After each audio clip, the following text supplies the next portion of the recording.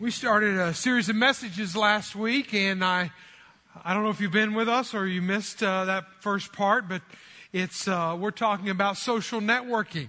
Living Social, to be exact, is the title of the series. Thank you, Miss Ashley. And so at this time, we want to continue to talk about social networks. Now, I know for some of you, probably just even hearing this, you're thinking, okay, I've grounded my kids from the social network, and now they're talking about it at church, or I've refused, I boycotted it. And listen, this is not a series to encourage you to go out and to give away your free private information so that somebody can monetize and make money off of you. But it is to recognize something about this world in which we live and how these entrepreneurs are looking deep into our minds, our psyches, maybe even our souls, and they're realizing there's things about us that they can monetize, that they can capitalize on, that we want. And there's an app for that, and then we'll go out and we'll give our stuff away for free to them so they can learn about us and market to us. But it's more than that. We use it to connect with others. And it's a part of our living social, because God made us to live socially. Now, as we live in a more progressive, developed society, we become more isolated by our own choices. And we selectively open ourselves up. And we selectively give ourselves away. And we selectively, maybe even to our own spouse, we don't share the deepest parts of who we are.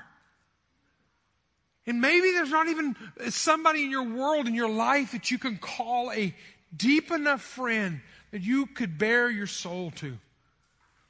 And I do not believe that's the way God designed us to live. He called us, I believe, and designed us to live in a social way. Now, last week we talked about Facebook, and Facebook is hitting a particular niche. This week we're going to talk about Twitter.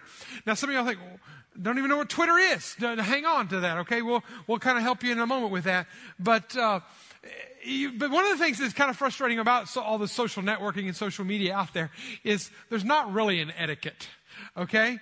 What you can take a photo of, what you can post, what you can retweet, and what you can do. You know, I even made fun last week, people going out in their backyard, taking pictures of their feet and their food. And I didn't think they would actually do it at the same time, but somebody actually sent me a photo this week of their feet and their food. And so, you know, if that works for you and it tastes good, go for it. And they were in the last service, but the reality is that there's not a lot of etiquette. In fact, I want to show you a little video. It'll introduce you to some maybe phrases and terms that you are not familiar with, but it'll also show you the struggle of etiquette on social media, Twitter. All right, go for it, guys. Hey, did you see that tweet I sent yesterday? No, were you retweeting another compliment? Huh? Yeah, retweeting a compliment's the same thing as bragging. Even if you add means a lot at the end. What's wrong with that? Well, if we're at a party and I say nice shirt, would you stand up and say, hey, everybody, this person said I had a nice shirt? No, I wouldn't do that. Same thing. Interesting.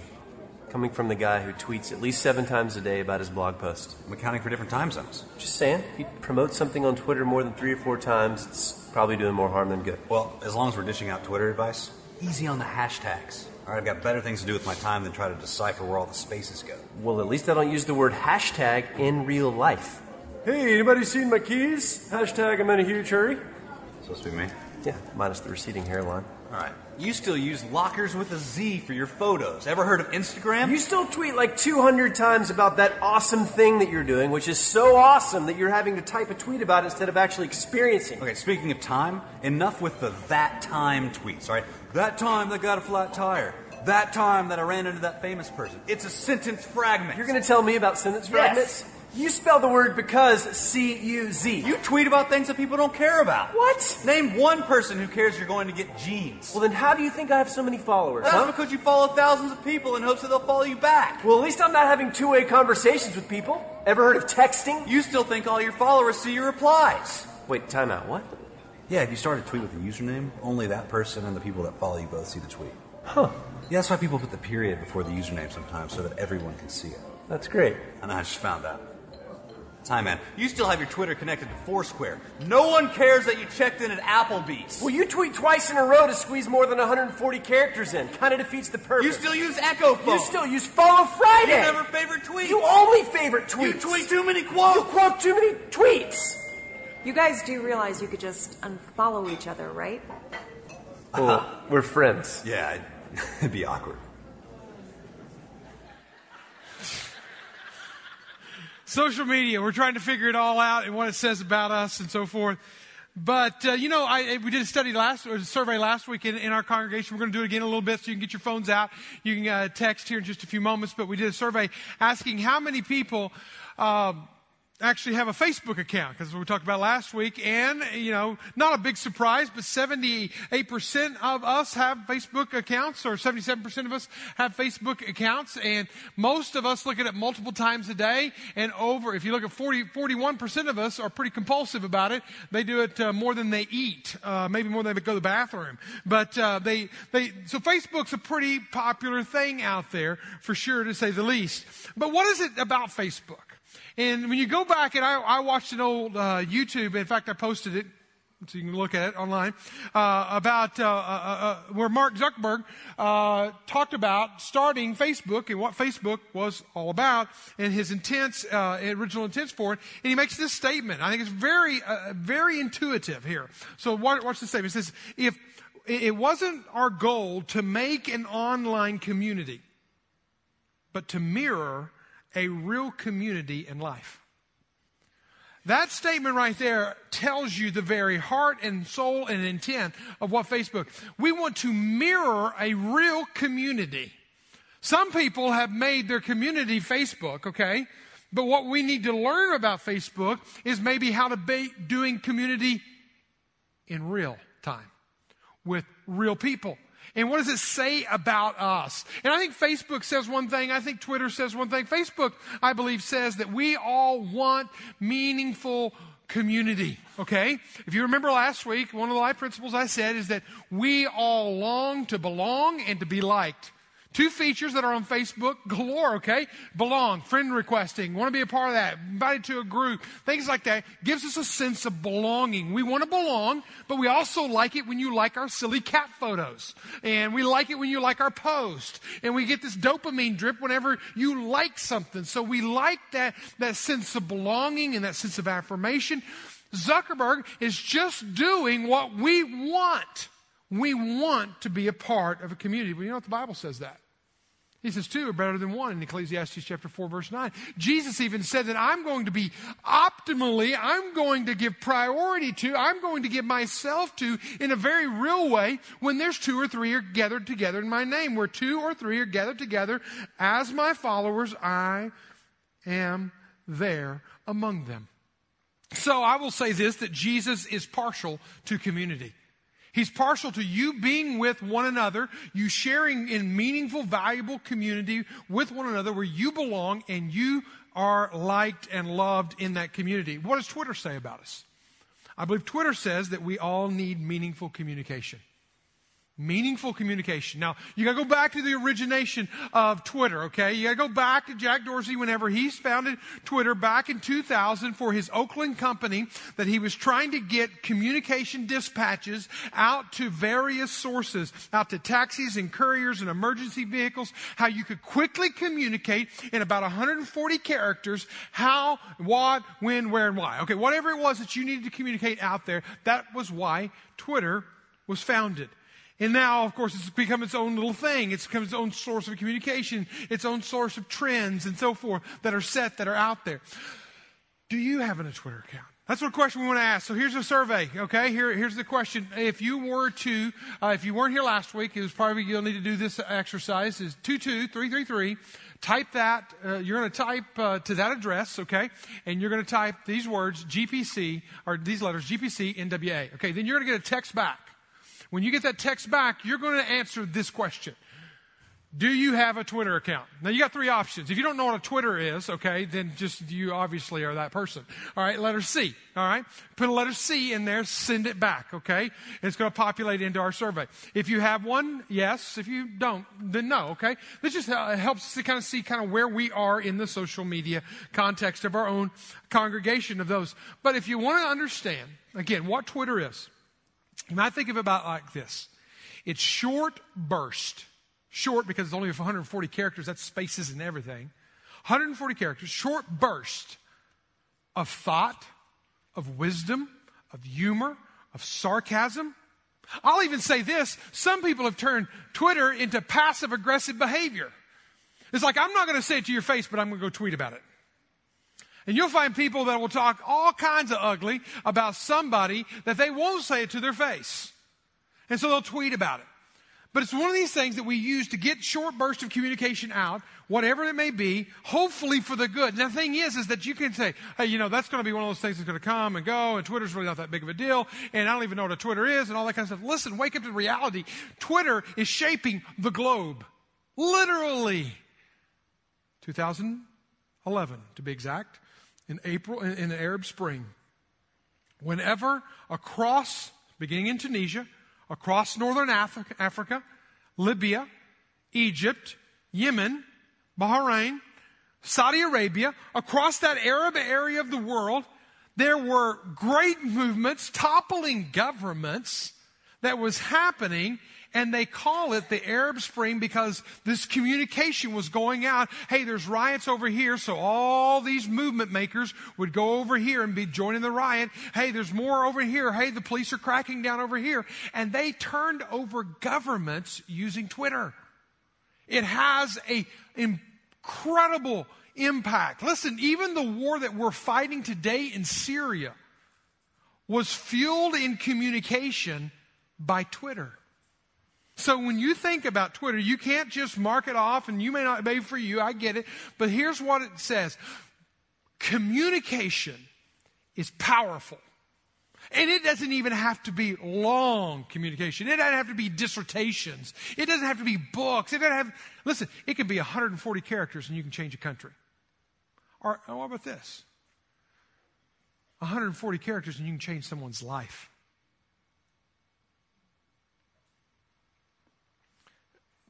What if we used our words to change lives?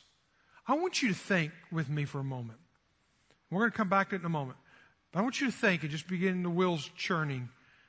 What's the most meaningful statement that replays in your head? The most meaningful statement that if you were to draw from the most meaningful statement, by the way, this is going to be a question in your community class group later on this week, so get ready for it. What is the most meaningful statement somebody has ever made to you? Write it down. Okay? Because you can change lives. This is what Leonard Sweet said in his book, Viral, How Social Networking is poised to ignite a revival. He said, social media, such as Twitter, can be retooled as a discipleship tool. It can be a transformative vehicle of faith, a powerful spiritual discipline, a relational connector to God, fellow Christians, and the world through Twitter. When you think about it, when you go to the scriptures and you were to open up and you were to find one of your favorite verses out there, I dare you to count the characters in those verses, because I would dare say that most of the verses you've got memorized, or most of the verses that really mean the most to you, are probably within the span of about 140 characters, plus or minus. I want to give you some of 140 character verses that just to show you how powerful just a few short words and how it could change your life. Here's one, Psalm 37 verse 30. It says it like this: the godly offer good counsel. They teach right from wrong. Wow. They teach right from wrong. You want to find out, you want to help your kids know right from wrong? Guess what? Get them with godly people. That's 140 characters. That's something you can hang your hat on. That's something you can live by. Do I have godly counsel in my life? That's something you can meditate on all day long. It's 140 characters. It may change your life. It may give you a new direction and path just by finding godly counsel in 140 characters. Here's another one. Psalm 40 verse 4. A little longer, but it's still within that window. Blessed is the one who trusts in the Lord, who does not look to the proud, to those who turn aside to false gods. A little longer, but I think it does speak to you. If you break down I think Jesus, if he was walking on the earth today, I think he'd have a Twitter account. I totally believe that. Because when you look at the Sermon on the Mount and you break it down, there are more tweetable single sentence statements in the Sermon on the Mount that are just instantly tweetable, okay? Instantly within that 140 characters. I want to pull one out of each chapter just to show you. Chapter 5, verse 8. Blessed are the pure in heart, for they shall see God. That's one of those that I have memorized long ago. Blessed are the pure in heart. God, is my heart pure? Are my thoughts pure? Here's the beauty of it. When my heart and my life is pure, God, I see you. The fog lifts, the pollution goes, and I see you. Blessed are the pure in heart, for they shall see God. Here's one. No one can serve two masters. No one can serve two masters. Who are you serving? Who's your daddy? All right, who's telling you what to do? Who are you bowing to? Boss, I know it. I get all that. But what about the God of the almighty dollar? Is he your master? Because you can't have two masters. You only have one. Figure out who your master is. Of course, you know what Jesus is trying to get at. I need to be your master. And he goes on and talks about seek first the kingdom of God and his righteousness. And then all these things will be added to you. Who's your master? Who's your daddy? All right, Matthew chapter 7, verse 1. Do not judge, or you too will be judged. That's a sobering statement, isn't it? Tweet that into your life every day before you go to work. Tweet that into your life every time you go to school and you look at somebody across the room and you start judging them. Tweet that next time. To yourself, that is. All right? 140 characters can change a life. Here's one more. Proverbs chapter 18, verse 21 is one we're going to kind of launch from. The tongue can bring death or life. The tongue can bring death or it can bring life. Now, here's a question for you on this one. Does your communication, do your words, do they bring life to people or death to people? Because, again, people use Twitter as a passive-aggressive thing. They use communication as something to jib and jab and get at somebody and to tear down somebody and to break down somebody and to take the life out of somebody. Or, switch it around, use your words to bring life to someone. How many of y'all got a little card when you came in? Hold it up in the air, okay? All right, hold it. I want to see it up in the air, okay? This is your tweet for the day, okay? Here's what I want to challenge you to do. Write someone. You can tune me out at any time I get boring, okay? Which is really soon. And tweet. I'll give you 140 words, not 140 characters, okay? Write somebody that you know, that comes to your mind immediately, that you know needs encouragement. Somebody that's broken down, somebody that's beaten down, somebody that, gosh, you know what? I should have said something to them on Friday, but I didn't. And you know what? You're going to forget about it on Monday, so do it now. Write it. Write on the card right now. And if you want to, because you're writing it on a church card on the back, you know, we're going to mail it for you, okay? If you want to, you can take it and do it yourself. But this is just something that you are going to bring life to somebody. Words can bring life or death. You're going to bring life to somebody, and you're going to just write something out to them. And you're going to write it out, and what we have in the back on your way out are two, like little offering boxes, okay? They're going to be mailboxes today as well. Okay, you can drop your offering in there too, but mailbox, you drop it in there, we're going to mail it out for you, okay? So that's just a thought for you. Be sure to put their address on there. It'll be hard to get to them otherwise. But that's for you. That's your assignment during this series, during this message. Do whatever. We've got to figure out how we can use our words for the greatest impact to bring life. And here's what I want to say it is. Encourage one another. Encourage one another. Take your Bibles and let's look at in Hebrews. Hebrews is a book that has a lot of mystery to it. We don't know much about it. We'll be there in a moment. But as you turn to Hebrews, we're going to be in chapter 3. We've been talking about last week, the next couple of weeks, we've been talking about the 55 one another's. And I'm trying to throw as many one another's into each message as I can. I don't know, I hit about 20 last week. And so I'll hit a few more this week. And so you just catch all these one another's because they're all throughout the New Testament. Every writer just about uses a one another and challenges us to do a one another. But what does a one another mean? How well do you do one another's with one another? What's one another mean? It's about a relationship. It's about a relationship, and you break it down in this relationship. It's about mutuality in the relationship. There needs to be a mutuality between you and one another. I want to encourage you to find and identify 2, 3, 4, 5. If you can get up to 5 people that you'll live life and do one another's with, consider yourself blessed. Where they're going to live one another's with you, and you're going to live one another's with them, and you're going to be one another buddies together. And I would really suggest same gender. Okay? And yes, you can use your spouse, count them as one. That's like that bingo square in the middle. That's one free one, okay? The rest of them you need to fill up. You need to figure that out. Because that one another needs to be somebody very much that you are in a mutual relationship, but also needs to be somebody that you're honoring, okay? It's an honoring relationship. You have greater value because of this relationship. Some of y'all are in romantic relationships with people right now that you have less value than you do a rank stranger. That's not good. What does your relationship draw up and give you a higher value and them a higher value? All right, number 3 is that it's edifying. I'm better, I'm stronger, I'm able to handle life because of the relationships that I have around me. Okay, Hebrews. Hebrews is a book, again, shrouded in mystery. We don't know much about it. We don't know when it was written, although we believe it was written before AD 70 because it keeps referring back to the temple and the temple and the temple and all the Old Testament ways. But it also, we don't know who wrote it. Okay, whether it was Paul or Apollos or Barnabas, there's a whole list of names. We don't really know. It's actually one of the latter books to actually be accepted into the canon of the New Testament. That's the collection of books of the New Testament. It's one of the latter books. But it has such importance. You almost couldn't leave it out. It agrees with all the other books. That's one of the reasons that it's in there. It was considered authoritative. It was considered scriptural, and even in the earliest of early churches' writings. But we don't know about it. It really joins the Old and the New Testament together. But it also shows us a group of struggling people. And let me tell you like this: who are literally they're on the edge, they're on the precipice of falling off in the faith, of giving up, of throwing it in.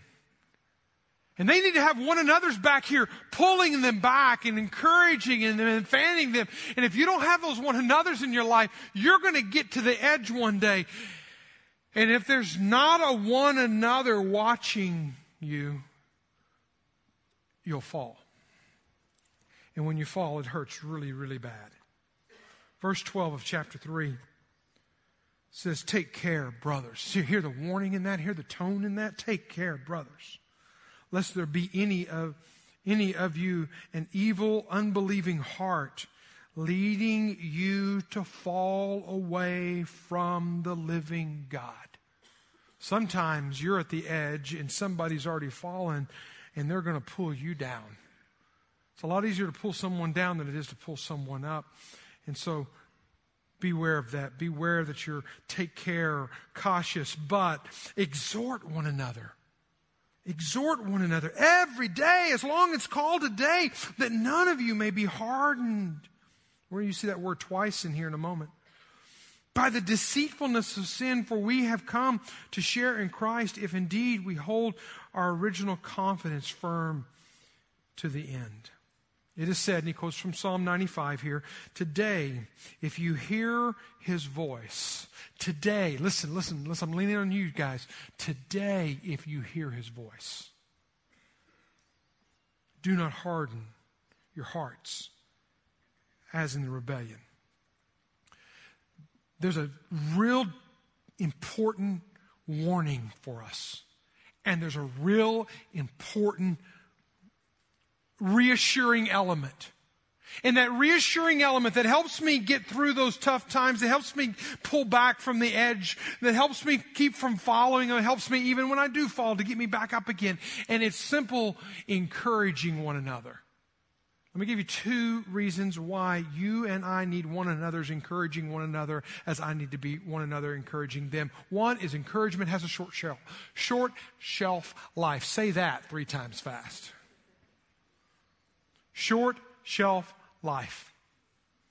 Notice what he said. He said, exhort one another, according to the ESV translation that I use. I looked up this Greek word, parakaleo, this past week, and I looked at the various different translations and the very different uses of it throughout the New Testament. It's a very common word. 24 times it's used, urge, 16 times comfort, 14 times encourage, plead, urge, comfort, beg, appeal. You can see inside of this word an energy, a passion, a compassion, an empathy. You can see within it, in the uses of it, it's this energetic, hey, you're in trouble.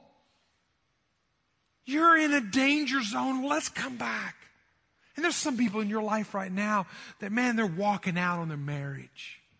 They're walking out on their job. They're walking out on life. Man, what they need is somebody in their world, in their life, encouraging them, speaking hope and truth and life into them. Listen, the power of this parakaleo is transformative. One of the uses is in Acts chapter 14, verse 22, whenever Paul and Barnabas are at Derbe and they are encouraging parakaleo, the brothers, and it says this, it was strengthening the souls of the disciples. Just meditate on that phrase. Strengthening the souls of the disciples. You know what you do when you encourage one another, when you encourage me and I encourage you? We give strength to someone's soul. Strength to someone's being. Their life gets changed when we encourage someone. Now I have to confess, encouragement doesn't come natural to me. And if you work close to me, you know that. I'm really good at instructing you. I'm really good at telling you what's wrong and how to fix it. I'm really good at admonishment.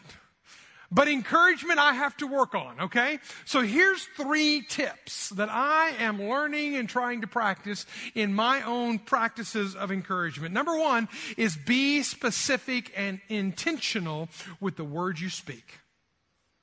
Be specific. Don't be general. Hey, you did a good job. No. How was it good? Okay, good report card. How was the report card good? Get into the details. You worked really hard. You gave a lot of time. You did your best. Whatever it is, get in there and get specific. Listen, our words need to bring edification. Let no unwholesome word proceed out of your mouth, but only such a word as it brings edification. That is a building and a bolstering up, putting reinforcements in someone's life. That's what happens when we encourage one another. Romans 14, verse 19. We pursue the things that make for peace and, read it with me, building up of one another. My words, when given intentionally, when given specifically, can build somebody up or can tear them down. I told you an assignment in Communitas group this week is to come up with the most powerful statement that somebody has ever given you. It didn't take me 2 seconds when I asked myself the same question. Dr. Howard Hendricks is by far one of my all-time favorite professors. And had him for two classes right before he retired. And on the last day of class, I took one of the books that he'd written. I took it to him and I asked him to just sign it because I want to have his, signature in it. And he wrote this statement, Mike, you impress me more than you can imagine. You impress me. Now, this is the professor that's taught so many other preachers and trained so many other people. And he writes, Mike, you impress me more than you can imagine. I didn't even have to go pull the book off the shelf because it was in my heart. It was in my soul. Listen, your words that are spoken intentionally and specifically to somebody can make a huge impact. Number 2, this is my tips. Make your own tip list, if you will. Accept each other unconditionally. Accept each other unconditionally. Now, there is a big, vast difference between tolerance and acceptance. Tolerance is born in the petri dish of relative truth. It's born in this little, all truth is relative. You do what you want to do. Hey, let's break down the moral codes. Let's rewrite morality. Let's rewrite what's wrong and wrong. Because listen, I don't want to offend you and you don't want to offend me. You do what you want to do and I'll do what I want to do and it's all going to be happy in the end, right? That's what tolerance tells us is the way that we should live. That's what the society is telling us we should live. The only problem with that is tolerance leads to anarchy. If you play that thought philosophy out all the way, we have no rules or no reason to enforce rules whatsoever on planet Earth. We are having laws passed today that my grandmother would blush at because in a matter of a generation or two, we're rewriting things. Tolerance is not what we're aiming at. Acceptance is. Acceptance is born in the petri dish of the gospel truth. Not relative truth, of gospel truth, where I accept you for who you are. I accept you and I love you and I embrace you. Doesn't mean I have to agree with you. Doesn't mean I'm going to say what you're doing or what not doing is right or wrong. But I'm just, listen, I accept you. Romans chapter 15, verse 7, therefore accept one another just as Christ also. Now think about this. On the same standard, in the same way that Christ also accepted us. Stop. That's what I'm saying. Acceptance is born in the petri dish of gospel truth. How does Jesus accept us? Does he just say, hey, come on. Everybody's welcomed here. Woman caught in adultery, come on in. No. He said, woman caught in adultery. What did he say? He said, I'm not going to throw stones at you, but listen, go and sin no more. He called him to a higher standard. See, acceptance doesn't mean that I accept your lifestyle. I accept you. Doesn't mean you accept everything about me. You accept me and we love each other through it and we let God do the great redemption work. What tolerance leads to anarchy, acceptance leads to redemption. When God does a beautiful work in our life, it's not my job to change you. It's my job to accept you and let God change you. Can I get an amen to that? I accept you. I love you. But I'm going to let God change you. I love a church had it on its marquee one time. Welcome, pimps, prostitutes, and perverts. Well, how would you like that if we had a big sign out there? Tops, hot club, whatever, gentleman's club, whatever is around here. Hey, y'all are welcome at Grace Point. I'd love it. I get emails continuously from people or Facebook messages or something like that. Hey, this is what I'm struggling with. Can I come to Grace Point? I love those emails because I respond with, you better believe it. I welcome you. You're accepted here. We're going to let God do some work in your life because he's still working on my life. God knows that. All right? Number 3. Third tip, to bring encouragement to someone every day in their life. This may be hard. May be hard for all of us. Be fully present with one another. Fully present with one another. I know we get these things going and we get it next to our appointments and we get the next thing and the next thing and the next thing. Let me tell you the story of a person. We come up with all these answers of what we need to tell that other person, and so we just go in and unload, and we think our unloading helped them. Let me tell you of a man who lost 3 children. Bury 1 child, I can't imagine. Bury 2, bury 3. Can you imagine as a parent? We have 3 kids. If we buried all of our kids, they all died at separate times in this man's life. He wrote this little story.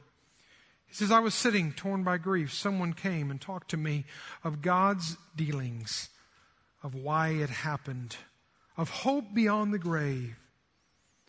He talked constantly. He said things I knew were true.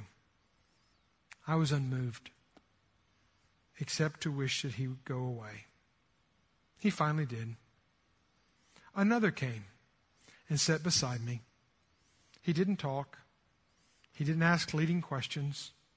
He just sat beside me for an hour or more, listened when I said something, answered briefly, prayed simply, and left. I was moved. I was comforted. I hated to see him go. The power of presence, fully present in someone's life, may be the greatest encouragement you could give them. Number 2, reason. We need encouragement daily. Sin has a destructive pattern. If there's not this pouring in of daily encouragement, remember what he said, encourage each other daily while it's still called today. Emphasis is what's going on right now in their life. We need to be in their life speaking encouragement. If there's that empty shell of lack of encouragement, and you go 1 day, and then you go 2 days. Now think about it in your marriage. You go 3 days, you go 4 days, you go 5 days. What happens to the soul of a person like that? I want to say what Satan does is he moves in. He moves into that void. He sets up residence, verse 13. But exhort one another every day, as long as it's called today, that, there's the reason why, that none of you may be hardened by the deceitfulness of sin. What happens is whenever there is this void of encouragement, all there is around us is discouragement. We have these voices. I don't know, maybe I'm talking about myself here, but I have these voices that play in my head. I have these recordings that play in my head. I have these things that I say to myself again and again, and sometimes they're not all that good. And sometimes the voice I hear is not all that encouraging. And whenever there's not encouragement in my life, then all of a sudden it's backfilled with darkness and lies. And there's two effects of that. One, he mentions them right there. It hardens us, creates a shell around us. And I get it, because it creates a defense mechanism of our heart. It's been stamped on, it's been trampled on, it's been hurt, it's been broken, it's been betrayed. It's had all these things that have hit it, and we haven't been encouraged through it. And so what do? We just close in. We get hard. We close off people. If Satan can't make you dirty, he'll make you depressed. And he will do that through a hardened heart. The second, I want to end on this one, is it opens the door to deceit, to lies.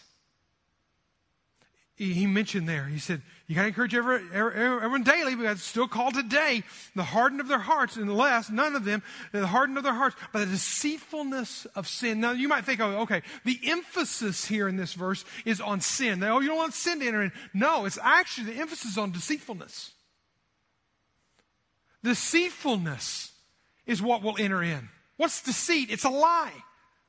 What happens if I have false, bad messages playing off in my head? Things that my dad said to me, things that my mom said to me, things that my uncle said to me, things that a teacher said to me back then that was so hurtful, so harmful. And I hear that over and over and over again. Guess what records in my mind and what plays in my mind is that message. And maybe they didn't say anything. Maybe it's just the way I interpreted what happened in my life.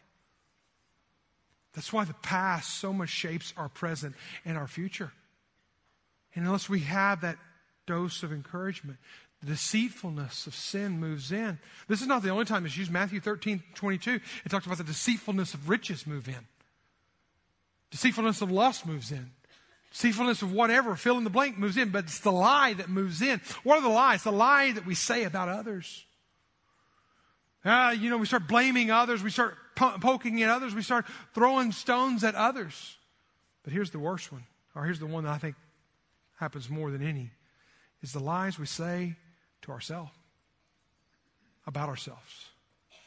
We say things about ourselves. I believe that 95 maybe % of all suicides are because the deceitfulness of sin has moved in.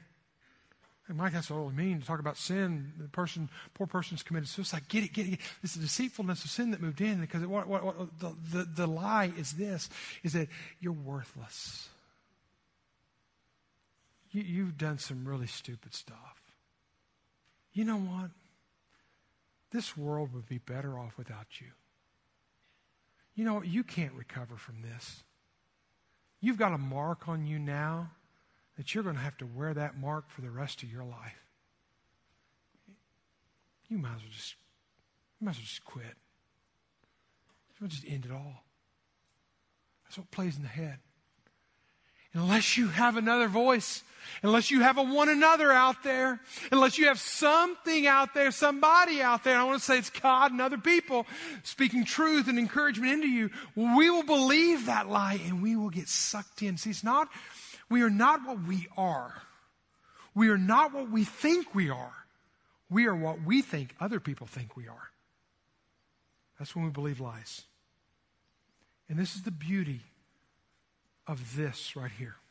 This is the power of a community that sees this. Okay, listen, I need encouragement, you need encouragement. I need you, you need me. We need one another. 55 times. We need one another. That's why in chapter 3 he says, encourage each other daily. Why still call it day? Why when you go over to chapter 10, verse 25, you're going to find that he's going to say, hey, you need one another's to encourage one another. Let us not neglect our meeting together. Let's just pause right there. A lot of churches have used this for the reason you need to be a part of a church. And let me just say, it is one of the reasons you need to have a faith family. Stop dating churches, okay? Going to this church for a while, going to that church for a while. Stop dating and get married. That means get committed. Have a covenant relationship. Pour in. Give one another and expect one another back. Because we need one another. Stop neglecting the meeting. I get we got sports teams, we got travel teams, we got everything that pulls away. And it's 80 degrees out there right now. Who wants to be inside? Amen. That's right. You're about to get to go outside too. As soon as I shut up, you can go home.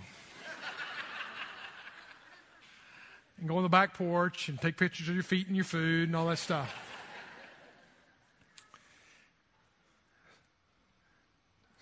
Let us not neglect the meeting together of one another, as some people do. Some people take it pretty lightly. But encourage one another. If you're not in one another's lives, guess what? You will not find an encourager. And you know what? There's people who need you to encourage them, and you need their encouragement.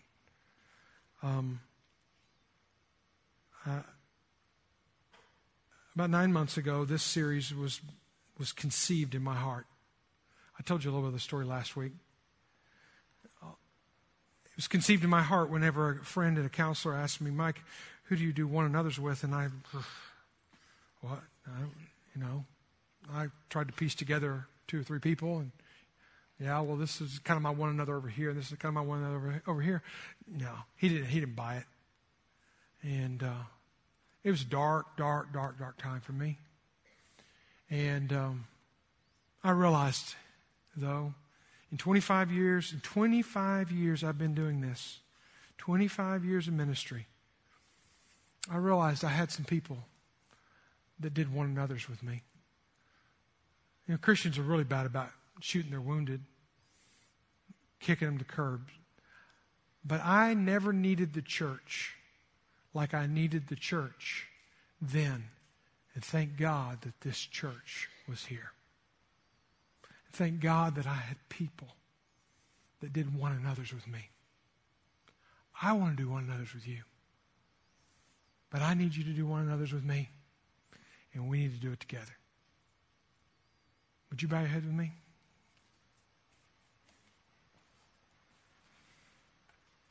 Father, we need one another. You designed us that way. You wouldn't have said it 55 times, inspired it and put it into the mind of Paul and put it in the mind of John, put it in the mind of Peter. You wouldn't have put it, Jesus himself saying that we ought to love one another first and foremost. Lord, we need one another's. We need one another. And I would pray that, Lord, everyone in this room would have 3, 4, 5 people that they can do one another with well. That they belong and are liked. They have community. That they have meaningful communication that gives life and not death. Calls them up and calls them out. Accepts them, Lord. Doesn't tolerate sin, but accepts them as a person. So that your redemptive work can happen. Lord Jesus, thank you so much that you accepted us. And you made us a part of, and Lord, then you take us and you put us into a church that is built around the concept of meeting together and encouraging one another. whether it's in a home or a coffee shop, whether it's on Wednesday night in the youth small group, or it's here on Sunday morning or wherever. Let us be good and do well at one another's. I pray this in Jesus' name. Amen.